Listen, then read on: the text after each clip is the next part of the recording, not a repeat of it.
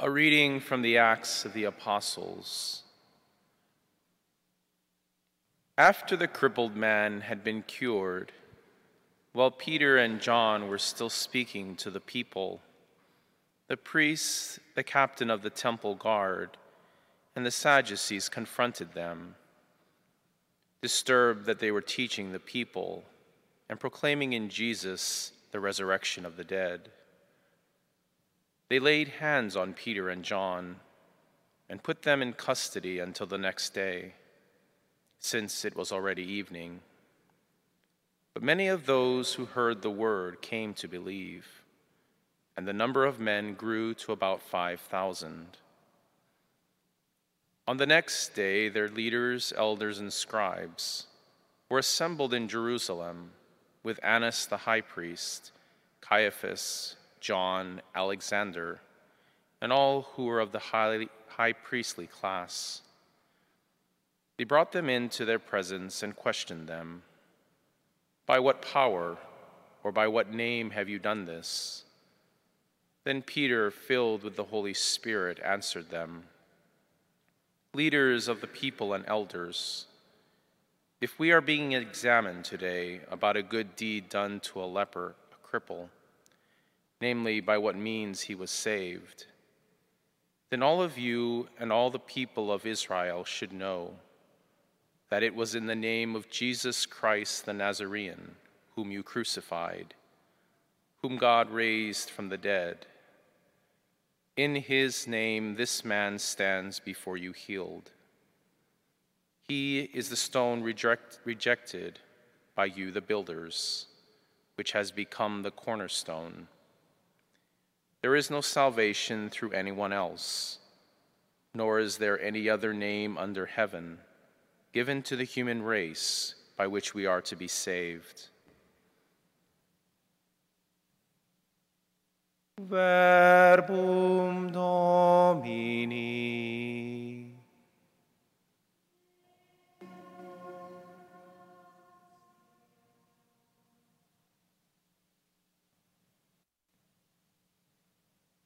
The stone rejected by the builders has become the cornerstone.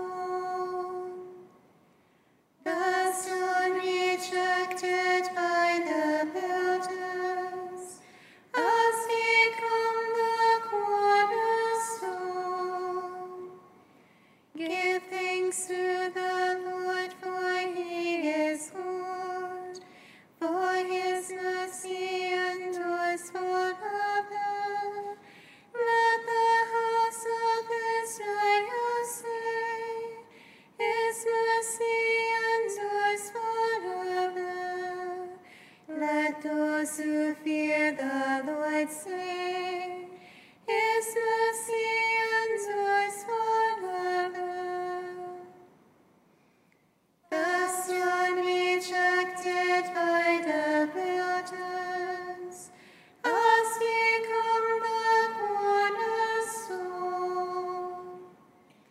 The stone which the builders rejected has become the cornerstone.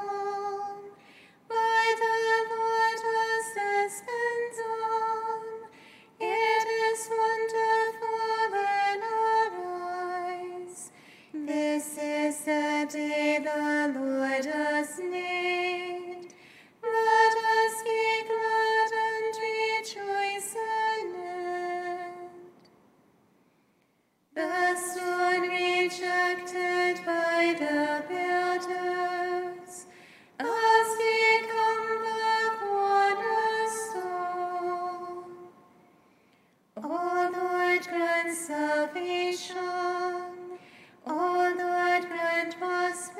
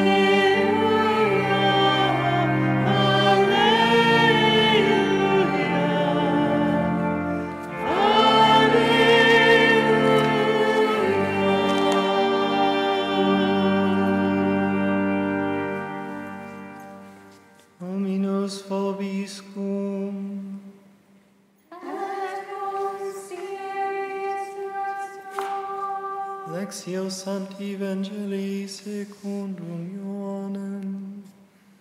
Gloria tibi, Domine. Jesus revealed himself again to his disciples at the Sea of Tiberias. He revealed himself in this way. Together were Simon Peter, Thomas, called Didymus, Nathanael from Cana in Galilee, Zebedee's sons, and 2 others of his disciples. Simon Peter said to him, I am going fishing. They said to him, we also will come with you. So they went out and got into the boat, but that night they caught nothing. When it was already dawn, Jesus was standing on the shore, but the disciples did not realize that it was Jesus. Jesus said to them, Children, have you caught anything to eat? They answered him, No. So he said to them, Cast the net over the right side of the boat, and you will find something. So they cast it and were not able to pull it in because of the number of fish. So the disciple whom Jesus loved said to Peter, It is the Lord. When Simon Peter heard that it was the Lord, he tucked in his garment, for he was lightly clad, and jumped into the sea. The other disciples came in the boat. They were not far from shore, only about 100 yards, dragging the net with the fish. When they climbed out on shore, they saw a charcoal fire with fish on it and bread. Jesus said to them, Bring me some of the fish you just caught. So Simon Peter went over and dragged the net ashore, full of 153 large fish. Even though there were so many, the net was not torn. Jesus said to them, Come, have breakfast.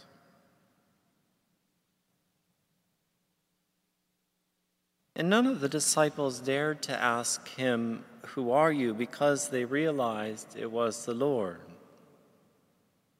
Jesus came over and took the bread and gave it to them, and in like manner the fish. This is now the 3rd time Jesus was revealed to his disciples after being raised from the dead.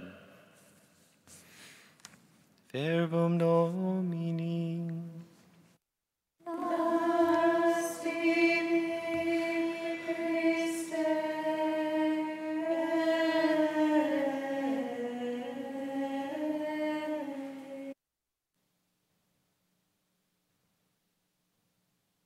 Something in the apostles and all of us is truly changed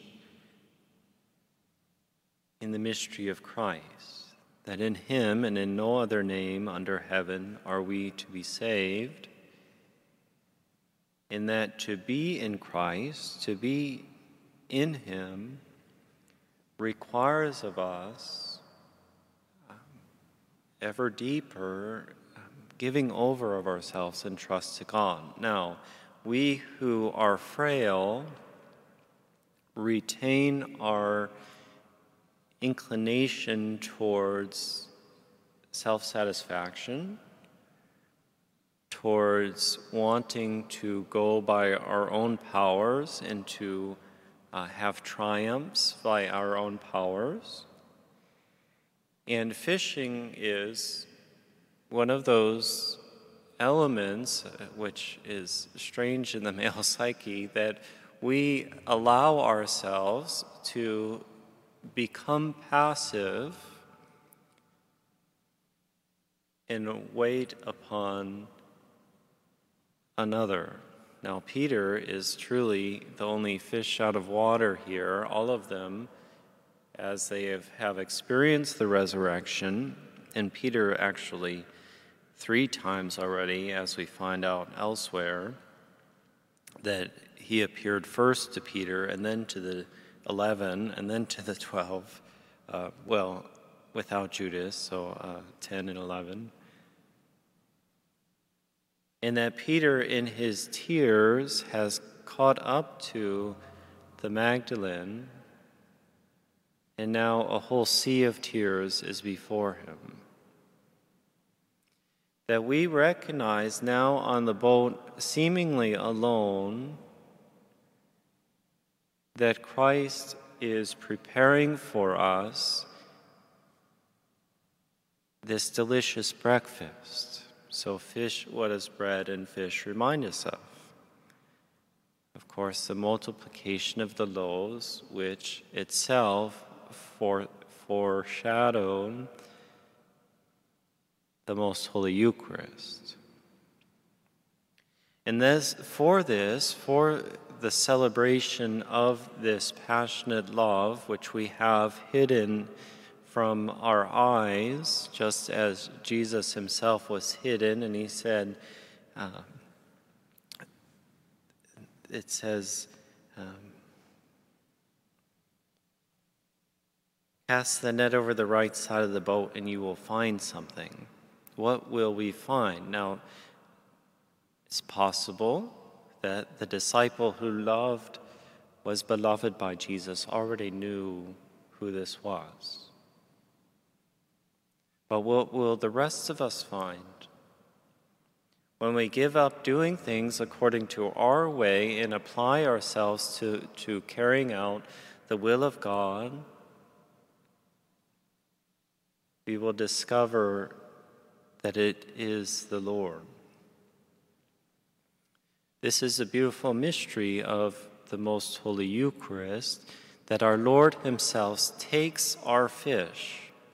So yes, the fish, the talents, the daily works of our lives, the sufferings, the joy, our Lord takes those fishies that we give him and he cooks them. And in the offertory, we give the bread and wine, work of human hands, which is a symbol of our entire lives, most especially our hearts, our very person. And he transforms that into himself, in himself. So we are united in his passion and death and resurrection, in the Most Holy Eucharist, in his own heart, flaming from this altar, in order that we may proclaim him in all that we are. To proclaim the gospel, we need to process.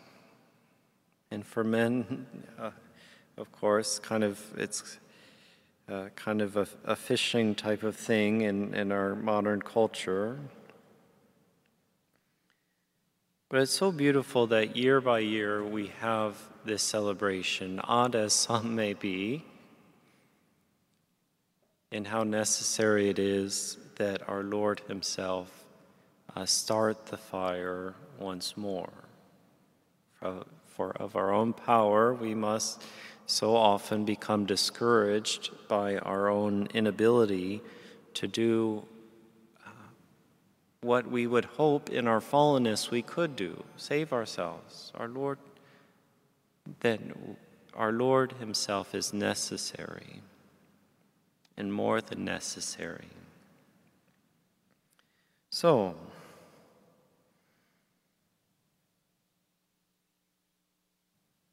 it's consoling to remember, and of course our consolation is that our Lord is always with us, hidden so often within the mystery of suffering, of humility, of humiliation, but feeding us from that very spot, from his truly beautiful, his really powerful